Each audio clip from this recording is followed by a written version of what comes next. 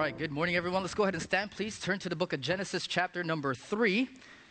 Thank you for being in your place this morning. I hope that you are glad to be in the house of the Lord. Amen? If you are a visitor this morning, it's your first time, you are a special guest, and we ask that you would allow us to minister to your heart today. And if you could so kindly turn around and look and see if anybody else around you needs a Bible, if you could share your Bible with them. We're going to be looking at Genesis chapter number 3, verses 1 to 9. I'll read verses 1 to 9.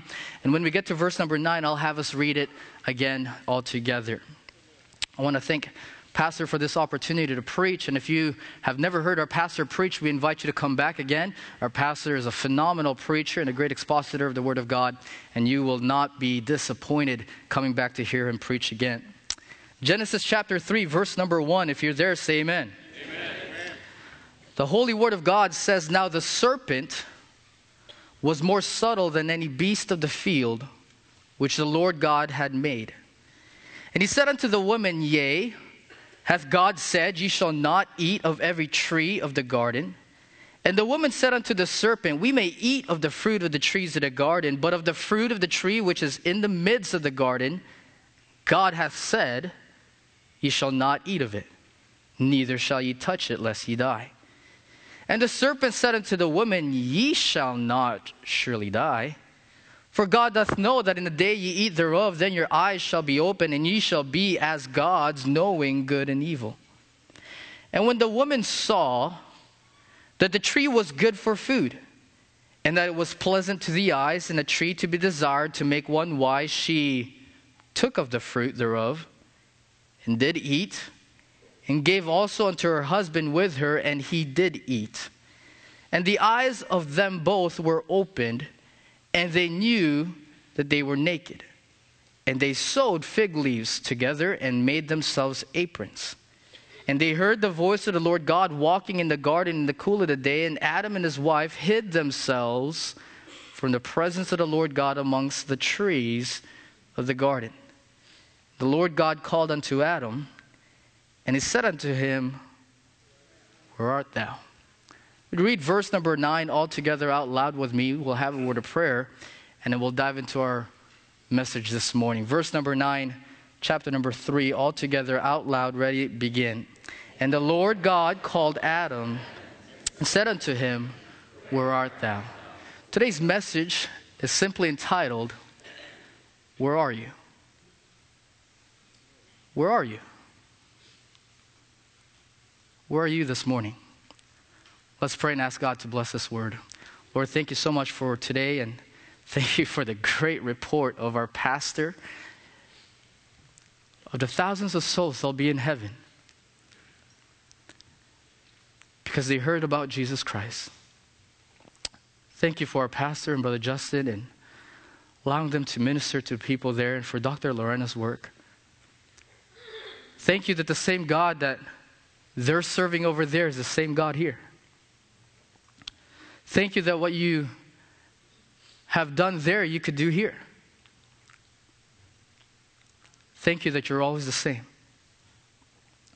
Thank you for being holy and for loving us. Lord, I'm praying this morning that you would speak to the hearts of every person in this room. For every person that believes in you and has called on you to be their Savior, God, would you search their hearts spiritually? That if in any area of their life is out of place, Lord, that you would bring them back, that you would restore, reconcile, and revive this morning. We pray, Lord, for every person who's lost spiritually, not sure about heaven, not sure about where they would go if this was to be their last day on earth. Would you bring them to you this morning? May people get saved this morning. Help me as I preach and teach your word, Lord. I'm not worthy to do so. I ask that you guide me. I pray, Lord, that you'd speak through me. Make your words in my mouth like fire and your people like wood. Fill us in this congregation with the Holy Spirit. And Holy Spirit, we pray that you would have free liberty to do exactly what you want to do in our hearts. We love you, Lord. Thank you for first loving us. Bless now the preaching of your word. For us in Jesus' name we pray and ask these things. Amen. Thank you so much for standing. You may be seated. Do you ever find yourself looking for something that you have misplaced? How many of you guys are in a constant habit of losing something important like your wallet, your keys to the car, maybe your cell phone? How many of you guys would attest honestly that you are in a habit of doing that? Can I see your hand?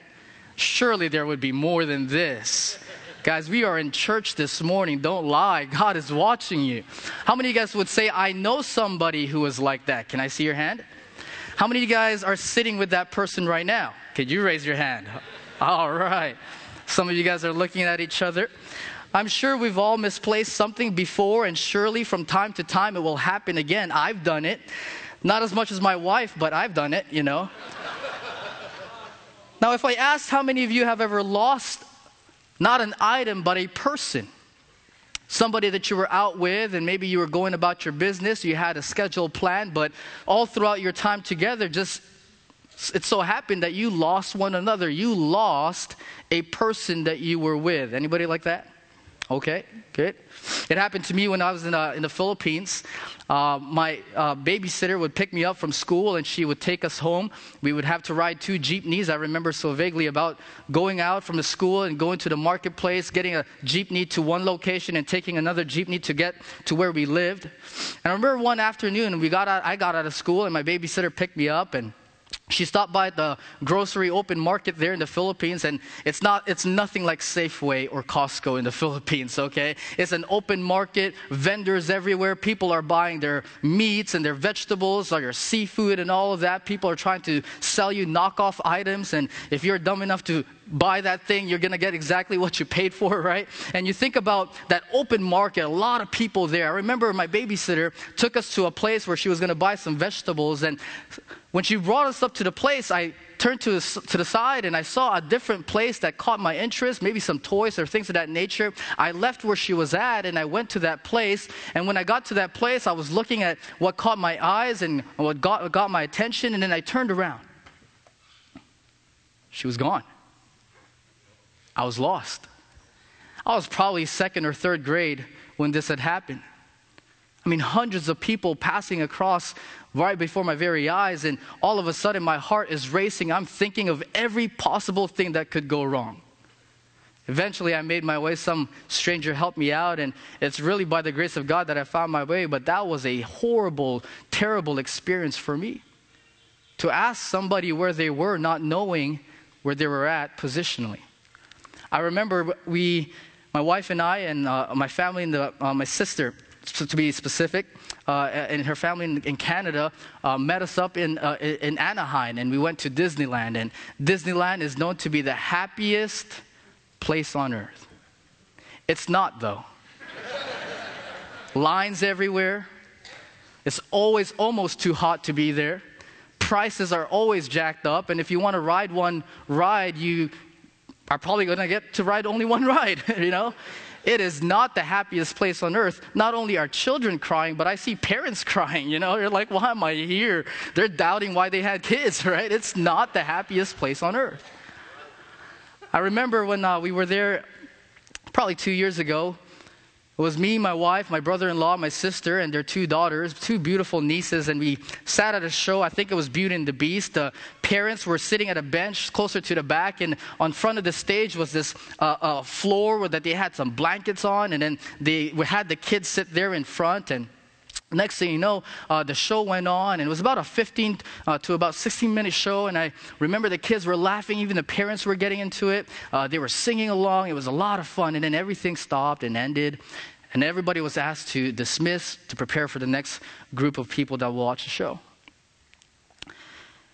And I remember within a minute, maybe even less, we got out of the theater-looking place, and all of a sudden we hear somebody yell, "Where are you? Where are you? Where are you?" It was a mom looking for her 6-year-old son, crying. As she yelled, "Where are you? Where are you?" You know, when God asked this question in Genesis chapter 3, you could almost hear God's voice with a slight cry and a broken heart. He asked Adam, where are you?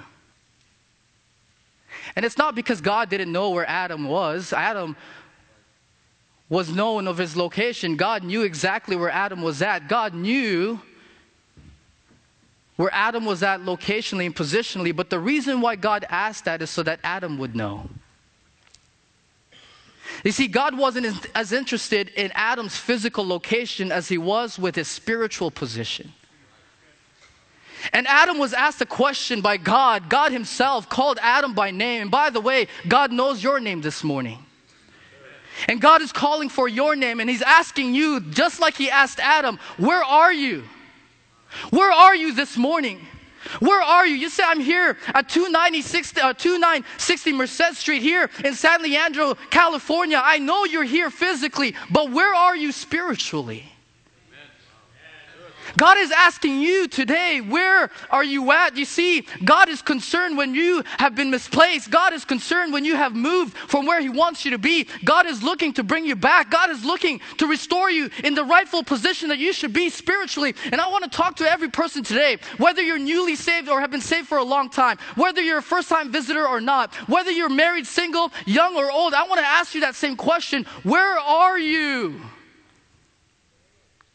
Do you even know where you are?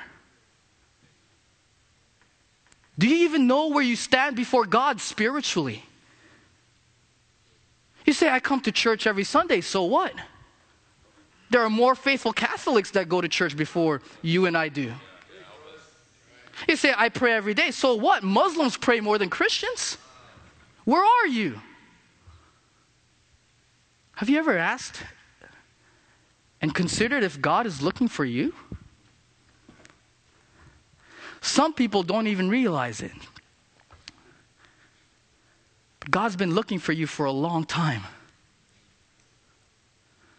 Some of you, you know God's looking for you. But you've been running from God for so long. You've been trying to hide yourself from God. Trying to fill your schedules with so many things so that the thought of God and his call for your life would be absent and neglected. Where are you this morning? As we study this passage in Genesis chapter 3, I want us to remember that if God is looking for you, he has your best interest in mind. God wasn't looking for Adam to make his situation worse. God was trying to help Adam. And if God is looking for you, I want to reassure you this morning that God loves you. God is for you. God desires the best for you more than even what you think is best for yourself. God wants it for you. God wants you to be in your position. And today I want to reassure you that if you are out of place spiritually, God wants to find and restore you. So this morning, as we look at Genesis chapter 3, let's look at 3 spiritual areas where we could be out of place. First and foremost, I want to ask this question. Where are you with your family? The book of Genesis is called the book of the beginnings. From this book, we are given the precedented doctrines that we hold true in the Christian faith. For example, because we read it in Genesis, we believe that God created the world. Amen. We believe that God is the author of the world that we exist in. That God created the universe as we know today in 6 24-hour days. And in God's creation, we believe that God placed great values and sacredness upon 2 important entities. First, I want to talk about how we believe in the sacredness of life. Going back to chapter number 2, we find and read how God is the author of life. God is the giver of life. God created man after his own image, and God breathed unto them the breath of life. And the Bible says that man became a living soul. Life is valuable to God. Whether it's out of the womb or in the womb. Life is valuable to God. Whether it is convenient for somebody to care for them or it's inconvenient, life is valuable to God. By the way, if you're here this morning and you don't think your life is valuable, let me correct your thinking with the Word of God. That is very untrue. God says you are valuable to Him. You are wonderfully made in His image. You have a purpose that God has given you, and your life values to God. No, don't listen to what other people tell you. Don't listen to what other lies are being placed in social media or on the television. You matter to God this morning. You have value before God's eyes, and God says you are important. We believe that life is sacred. And we believe, secondly, that the family is sacred. In Genesis chapter 2, we not only see the creation of life, but God also consummates the holy institution of marriage and the family. The family is important. You can't read Genesis all through Revelation without finding that the family matters to God. Psalm 127 verse 1, the Bible says, except the Lord build the house, they labor in vain that built it. When you think about the family, the Bible mentions three important types of families for the Christian. We find that there's the family of God. If you do not have Jesus Christ as your Savior, then you are not a member of God's family, but God invites you. The Bible says in John chapter 1 verse 12, but as many as received him, to them gave he power to become the sons of God, even to them that believe on his name. And the Bible says, which were born not of blood, nor of the will of the flesh, nor of the will of man, but of God. If you are not saved, you are not a part of God's family, but you can be. God says that He invites you to be a part of His loving family. You can become a child of God this morning if you place simple trust in Jesus Christ to be your Savior. God invites you to be in His family. We find the family of God, but number two, we find the family of the church. The New Testament teaches us that Jesus Christ is the head of the church. It's not yours. It's no one else's except the Lord Jesus Christ.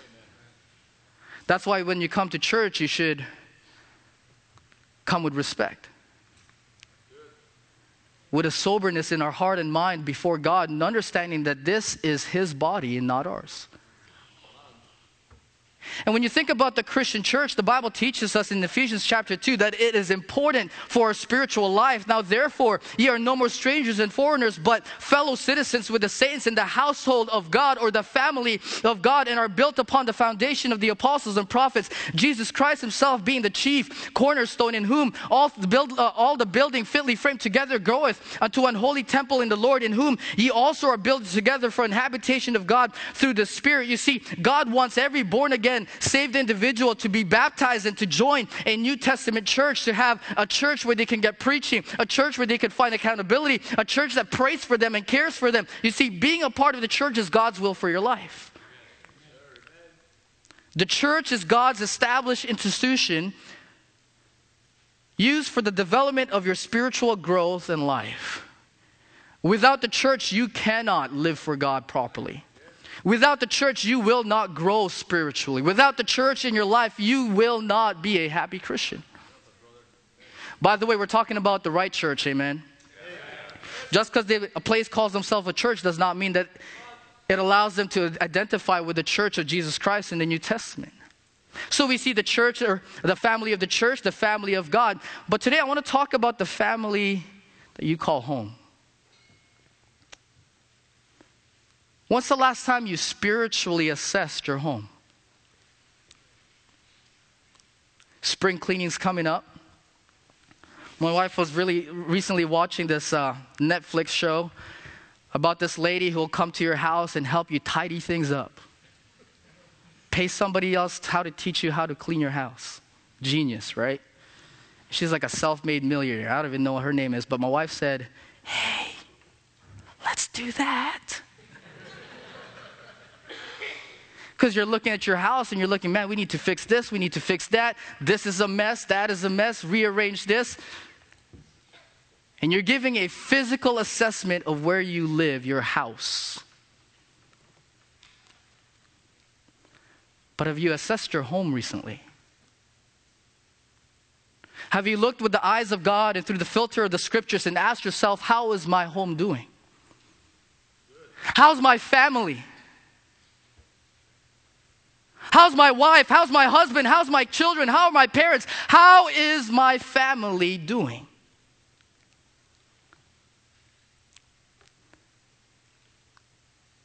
For every husband in the room, you are commanded to love your wife. Yes, sir. That's right.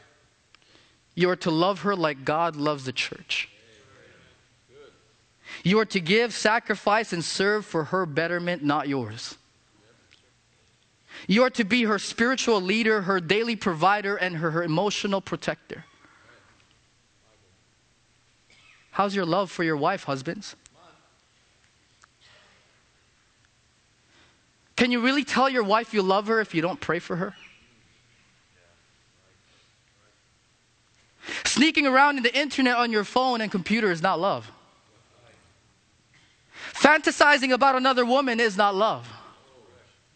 Being rude and impatient towards her inadequacies or failures, neglecting her needs and refusing to protect her is not love.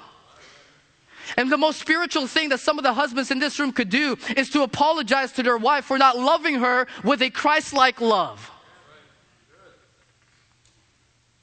How's your family? Wives are commanded to love and submit to their husbands. Criticizing him in person or behind his back is not love. Wishing your husband was somebody else is not love. Being ungrateful and unsatisfied with his labor of love towards you is not love. Being critical and always complaining about him is not love. Refusing to follow his leadership is not love. And when's the last time, ladies and wives in this room, have you thanked your husband for working hard? When's the last time you prayed for your husband to have the wisdom that he needs in order to lead you and your family? When's the last time you praised and complimented him for doing something right? Maybe, wife, you in this room need to apologize to your husband for not loving him like God loves him.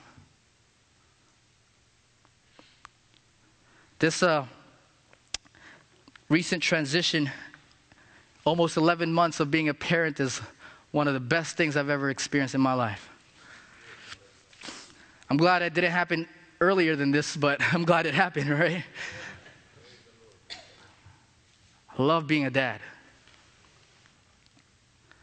Sometimes my son and I place him in his bed and I'll say, "Where are you, Kai?" And he'll just plop over the bed. He'll close his eyes. I'm like standing right over him. "Where are you, Kai?" And he'll like grin and smile. It's the best feeling in the world. Sometimes I hold my son and I say, "Man, I'm responsible for him. Yeah, I got to feed him. I got to change the diaper. But I got to make sure that my son grows up to love God." I'm not supposed to try to impose my desires on his life. I'm supposed to knit my heart, knit my desires with God's desires and help guide my son closer to Jesus. And to try, even subtly or ignorantly, to try and do anything that takes him away from God and farther from God is not love. And I wonder, parents, are you loving your children like God wants you to love them? If you as a parent act one way at home and act another way at church, then you're not loving them. If you constantly lose your temper or talk down to your children, if you're spending more time focusing on earthly things than you do spiritual things, if you're neglecting the importance of God in their life, prayer in their life, the Bible in their life, then you are not loving them like you should. Mom and Dad, when's the last time you prayed for your kids? Children, you are supposed to love your parents.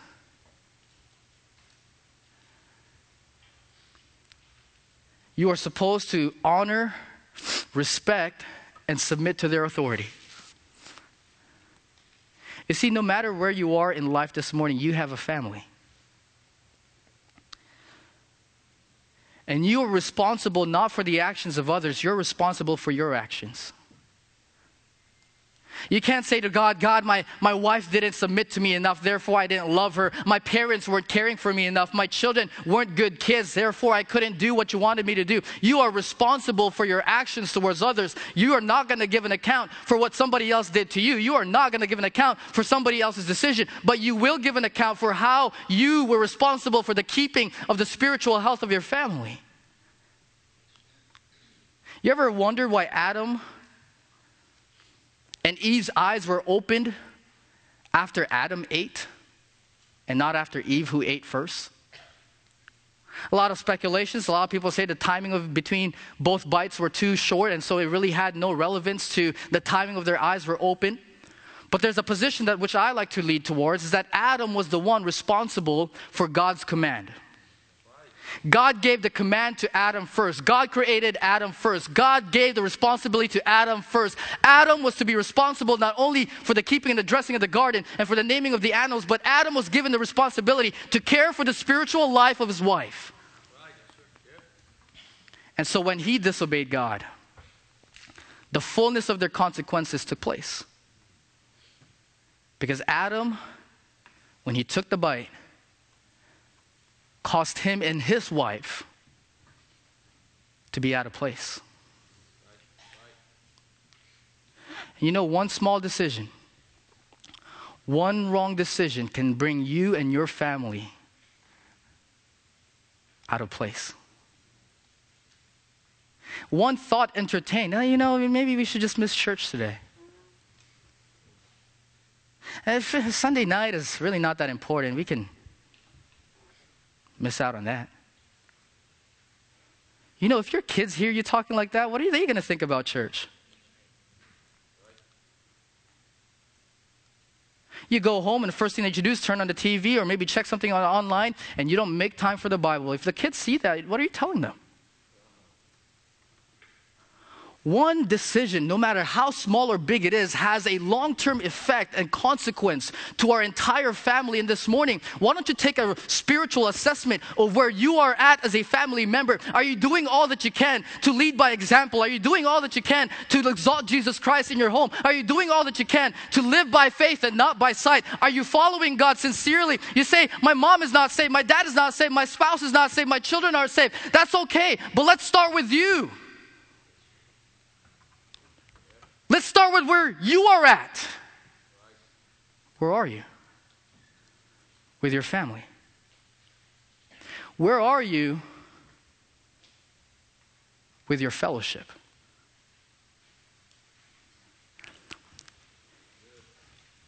Genesis chapter 3 verse 6 says, and when the woman saw that the tree was good for food and that it was pleasant to the eyes and a tree to be desired to make one wise, she took of the fruit thereof and did eat and gave also unto her husband with her, and he did eat. And the eyes of them both were open, and they knew that they were naked, and they sewed fig leaves together and made themselves apron. And they heard the voice of the Lord God walking in the garden in the cool of the day. Notice this, and Adam and his wife hid.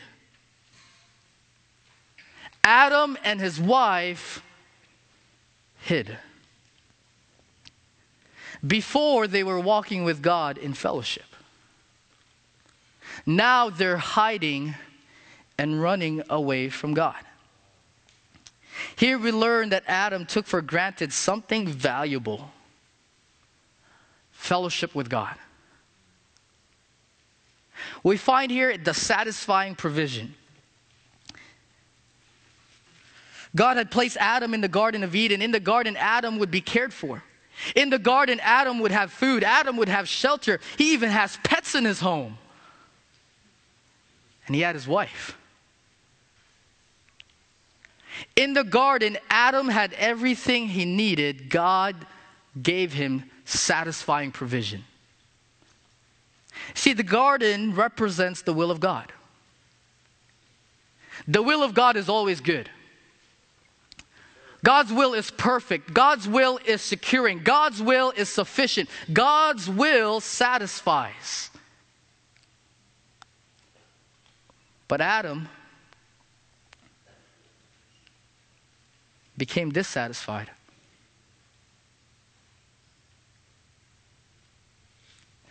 Adam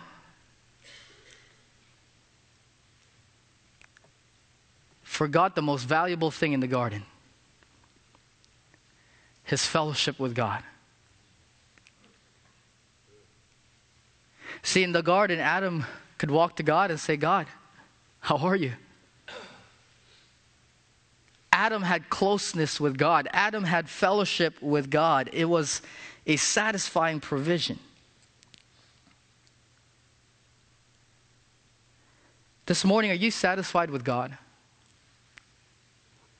You said, I'll be happy if I just have more of what they have. Life would be more enjoyable if I just had, you name it.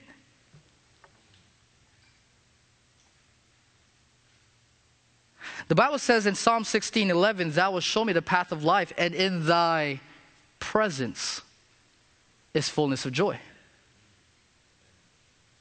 John, in his epistle and his first letter, says, that which we have seen and have heard declare we unto you, that ye also may have fellowship with us. And truly our fellowship is with the Father and with his Son Jesus Christ. And these things write we unto you, that your joy may be full. You see, joy will be full when Jesus becomes first in our life. The Bible says, taste and see that the Lord is good. In good times or in bad times, Jesus satisfies. In the mountaintops or in the valleys, God satisfies. God is our God when he brings us into brightness, or when we are found in darkness. God is still satisfying. God is good. He's sufficient, and he satisfies at all times. Adam had enough of anything that he wanted and needed in the garden. But he said, I want more. We find the substitution pursued. Adam pursued the one thing that they could not have. Why is it that we become so covetous and lustful after things we don't have when we already have so much? We focus on what we don't have, and we forget to enjoy the blessings that are placed right before our eyes. God says that covetousness and lust is a sin. Lust has been the demise of many. Lust is the pursuit of a forbidden desire. Lust is seeking and going after something that God had forbidden. The Bible says in James chapter 1, but every man is tempted when he is drawn away out of his own lust and enticed. Then when lust hath conceived, it bringeth forth sin. And sin, when it is finished, it bringeth forth death. 1 John chapter 2 says, love not the world, neither the things that are in the world. If any man love the world, the love of the Father is not in him. For all that is in the world, the lust of the flesh and the lust of the eyes and the pride of life, is not of the Father, but is of the world. The world passeth away, and the lust thereof, but he that doeth the will of God abideth forever. No man can serve two masters. For either he will hate the one or love the other, or else he will hold on to one and despise the other. Ye cannot serve God and mammon. You can't serve God in wealth. You can't serve God in riches. You cannot have two masters. A double-minded man is unstable in all his ways. Adam substituted his fellowship with God for fruit. Esau substituted his birthright for a bowl. Rehoboam substituted his shields of gold for brass. The Jews substituted Jesus for Barabbas. What are you substituting God for? What are you looking to find yourself satisfied? What are you looking for pleasure? What are you looking for to fulfill the lusts and desires of your heart? Where is your substitute? In the 1996 NBA draft, the Charlotte Hornets traded their 13th pick, Kobe Bryant, to the Los Angeles Lakers for 7'1" center Vlade Divac. To this day, the Charlotte Hornets have never won the NBA championship in their franchise.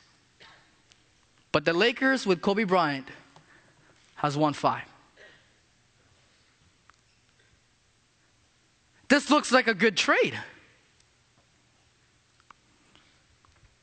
Thinking through it, feels like it's going to work out. If I just substitute more work hours for church hours, then I'll be better. If I substitute secular college for Bible college when God has called me to be in a ministry, then I'll be better.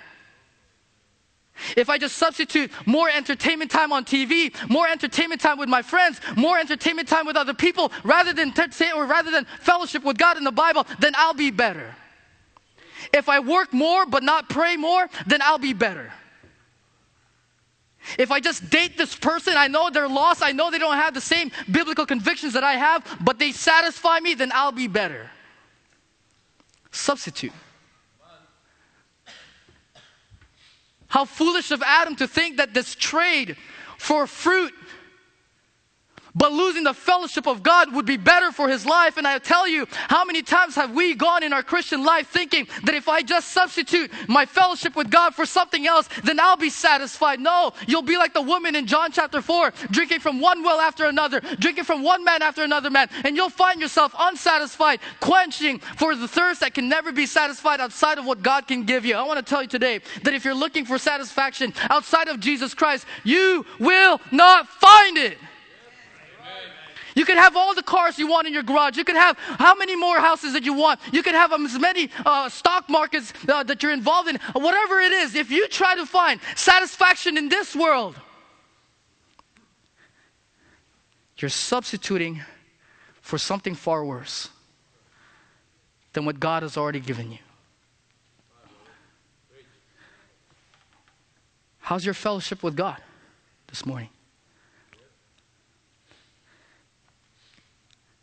Which leads us to the sorrowful parting. Eventually, God drove Adam and Eve away from the garden. Spiritually, Adam and Eve died when they partook of the fruit. And sin had entered into the world, but their fellowship was also broken. If we say that we have fellowship with Him and walk in darkness, we lie and do not the truth. How long have you been out of fellowship with God? How long has it been since when you felt so close to Him? You know what I found in the Christian life? The closer that you find yourself to God, the harder the world pulls you back.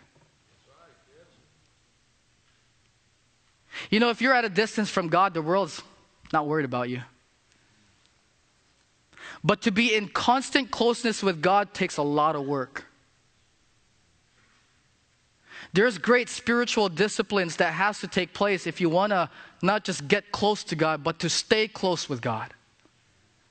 The closer you pursue Jesus, the closer that you walk towards Him, that you walk with Him, the harder the world shouts its noises at you, the harder the temptations come at you, the more the darts of the fiery darts of the devil come are thrown at you, the harder it is to stay, it's harder for you to find yourself constantly in closeness with God than it is to get there. I want to ask you this morning, don't be satisfied with being far from God. God said, Adam, I missed you. We were supposed to walk in the garden today, but you're not there. Adam, where are you? We were supposed to fellowship. We were supposed to spend time together. We were supposed to enjoy each other's company and presence. Adam, where are you in your fellowship? And then lastly, to this morning,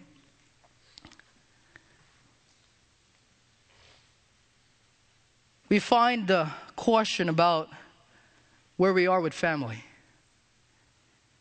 where we are with our fellowship with God. But let's close this sermon and this message with this question: where are you with your forgiveness? Let's go back to Genesis chapter 3 for a second. You guys still with me? Amen. Genesis chapter 3, look at verse number 7 if you could, and then we'll look at a verse that we didn't get to read yet. Oh, there's water in here. Sorry.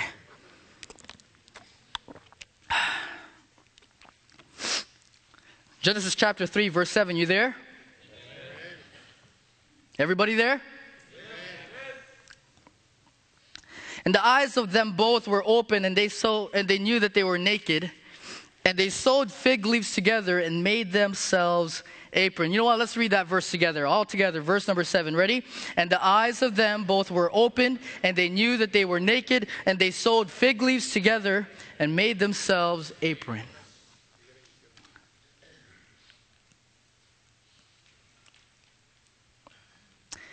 Verse number 21 says this.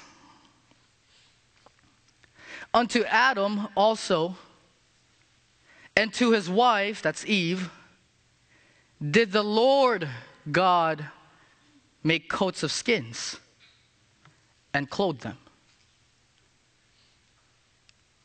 We talked about how you spiritually can be out of place. And I want to end our thought and our message with this, that if you are spiritually lost, if you have never trusted Jesus Christ as your personal Savior, then today God is looking for you. God is asking, where are you? Because He wants to forgive you. Luke 19 verse 10, for the Son of Man is come to seek and to save that which is lost. God is looking to save you. God is looking for you to be saved and forgiven of your sins. You are not here by accident. The reason why Jesus Christ came is so that you, through His death and burial and resurrection, would understand that in forgiveness, God is able to save you and restore you back in fellowship with Him. Today, God is extending His mercy and grace. God is calling you to receive this free gift of salvation. God loves you and He wants you to have forgiveness. Some of you are here today and you have not yet been forgiven. We see here an inadequate attempt. After their eyes were opened, they realized that they were naked and they were ashamed of that position. And the Bible teaches us that they sewed fig leaves together. I've never been much of, I don't even know the term, sewer, tailor, I don't know what you call it. Shows you how much I care about that stuff. But there was one time in high school where I had an elective to choose and I chose home economics. Don't laugh at me, Brother Rich. Brother Rich, did you take home economics in high school? No. You're just a natural cook, huh? Well, our home economics class in high school was two-part. We had class for cooking and then we had class for sewing. I hated the sewing part, man. We sewed like two things. I don't remember what they are. I like threw them the next day in the garbage. I went really for the food, you know. Like if I'm going to go to school, I might as well get something out of it, right? Get some food while you're at school, right? Like, come on now, it's not hard to do or choose. Man, it's a lot of work to sew. And I remember just not doing well in that class. The Bible says Adam and Eve sewed themselves fig leaves that they turned into apron. This is nothing more, listen to me, this is nothing more than a picture of self-righteousness.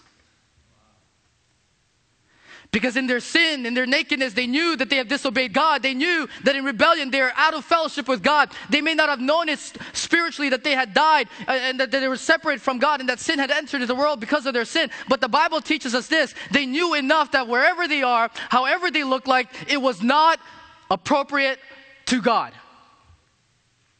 So in their understanding of their current sinfulness and in their current state, they said, hey, let's fix the problem. Let's sew fig leaves together and cover ourselves with aprons. Every religion that doesn't have Jesus at its center is a religion filled with self-righteousness. Religion tells you to do. God says it's been done.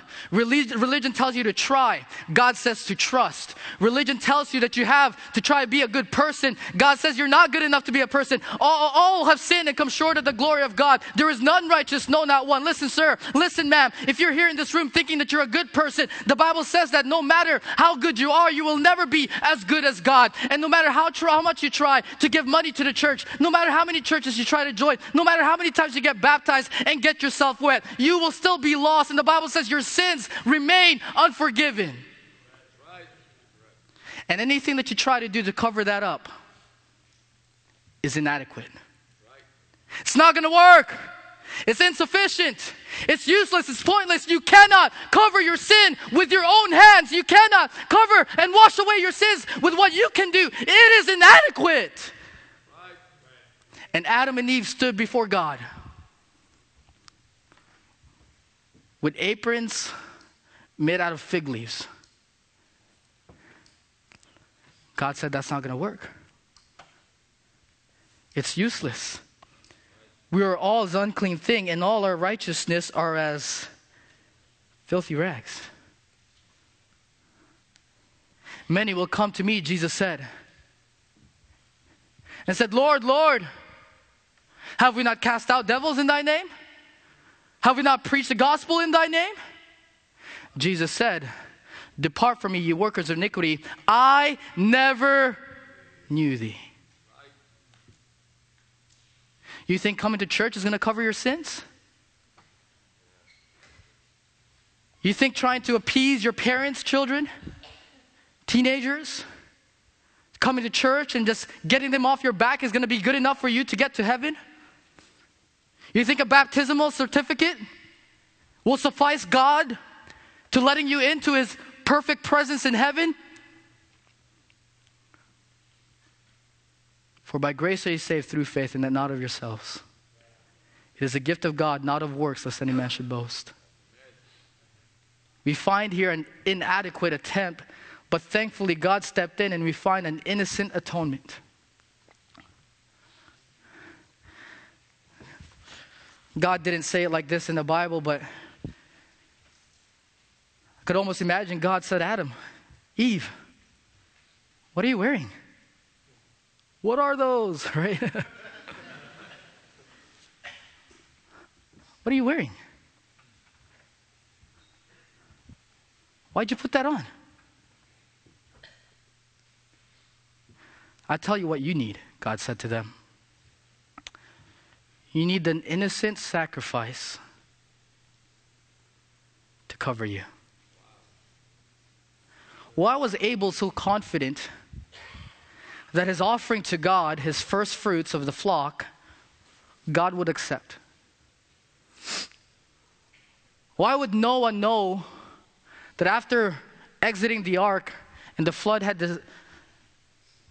receded, why would Noah know how to please God with a burnt offering?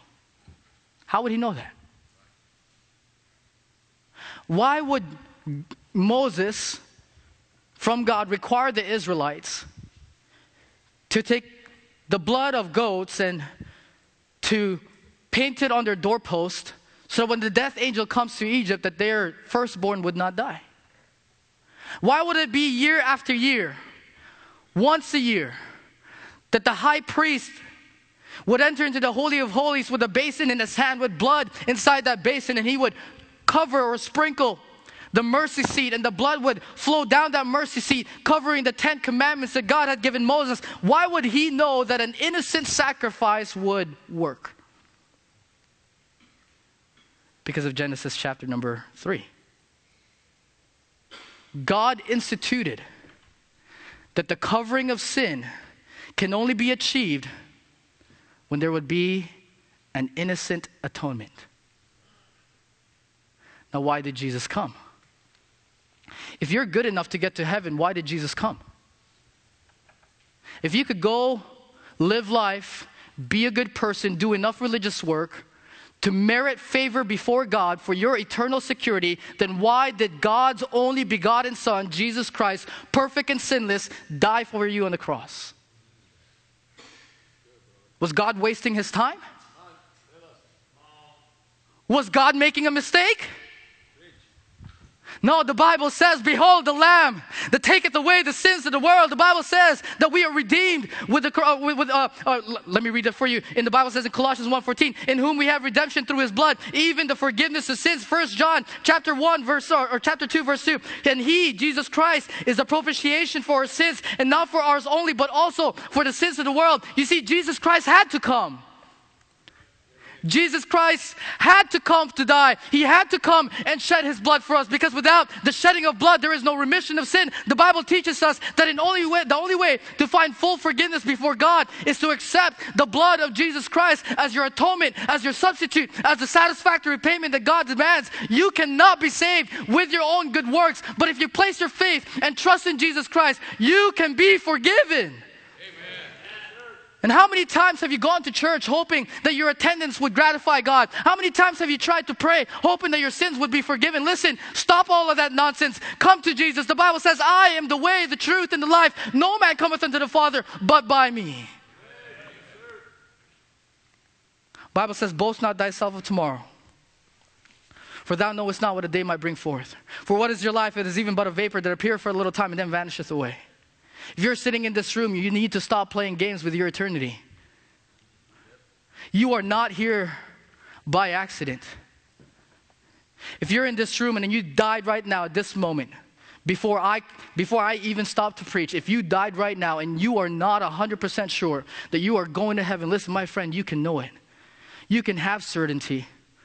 Not according to some good works that you can do, not according to what man promises you, but according to the Holy Scriptures. God promises that whosoever shall call upon the name of the Lord shall be saved. Stop playing with your forgiveness. Stop trying to cover yourself up with good works. Stop trying to cover yourself up with your own self-righteousness. God says you need Jesus Christ. What a joy it is to know that our sins are forgiven. Blessed is he whose transgression is forgiven, whose sins is covered. Where are you? Where are you with your family? Sir? Ma'am? Children and parents alike, where are you? With your home? Where are you with your fellowship? God promises to satisfy you, but have you pursued something to substitute his place? And where are you in your forgiveness? Have you trusted Jesus Christ as your Savior today? If not, why not?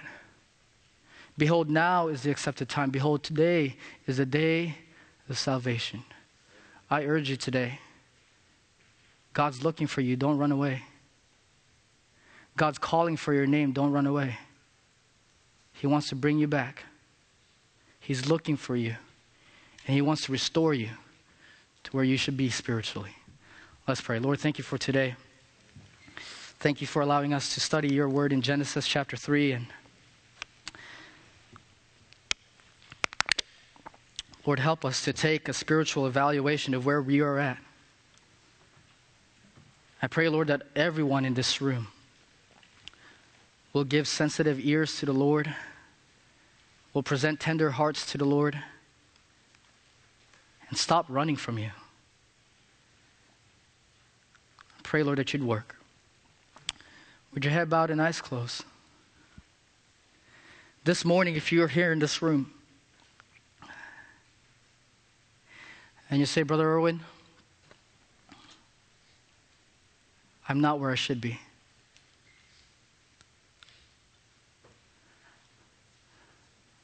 I'm not right with my family.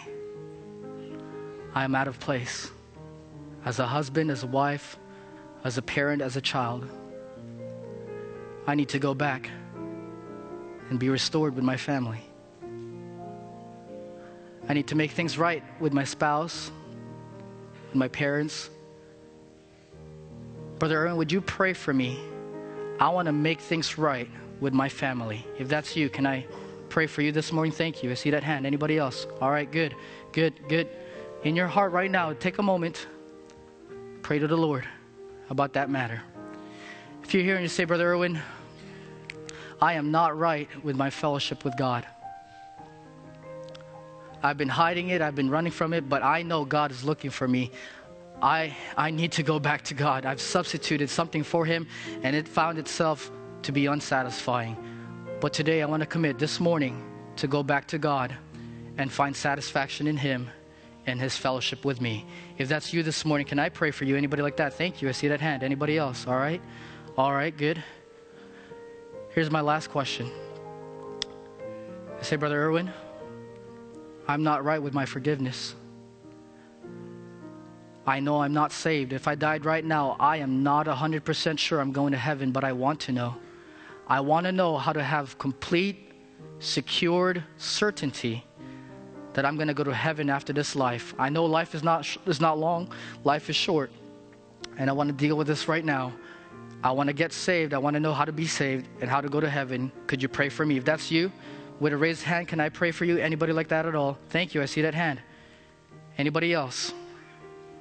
Anybody else? You say, I want to know how to go to heaven. I want to know how to be saved. All right, let's do this. With your head bowed and eyes closed, I invite you to stand with me. Let's go ahead and stand right now. And if you rose your hand or if you didn't, would you take a moment to pray and do business with the Lord? You can come to the altar tonight. Take a moment to kneel and pray to Him. Turn around there in your seat if you're not able. And find yourself back to where you should be. Stop running away from God this morning and go back to where you are supposed to be spiritually. This morning, God's looking for you. This morning, God wants to bring you back. Sir, ma'am, maybe take a moment to pray with each other. Pray for your family, pray for your kids, pray for each other.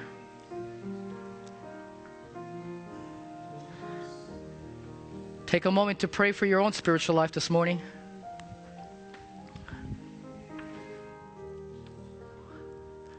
If you're here tonight or this morning that you're not sure you're going to heaven, we want to make sure that you settle that today.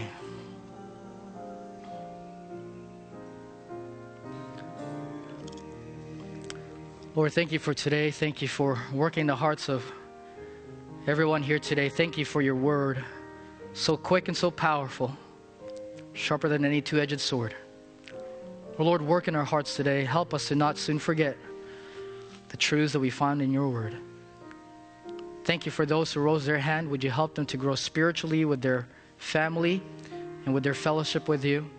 And I pray for those who rose their hands saying that they need to get saved, they want to know how to go to heaven. I pray that would be settled today. We love you, Lord. Thank you for first loving us. As we ask in your name.